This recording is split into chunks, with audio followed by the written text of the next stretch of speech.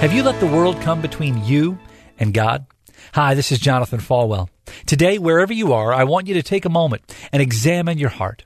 There's no way to live life to the fullest, no way to experience joy in life, and certainly no way to experience God's plan for your life if there is something that is separating you from all that God has for you.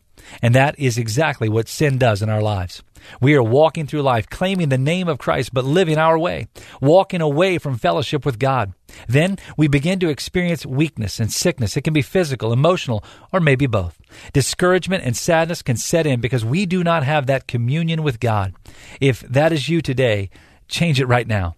Reach out to your Heavenly Father, and He will forgive you, and He will set you on His perfect path. Trust Him today, and let nothing come between you and God.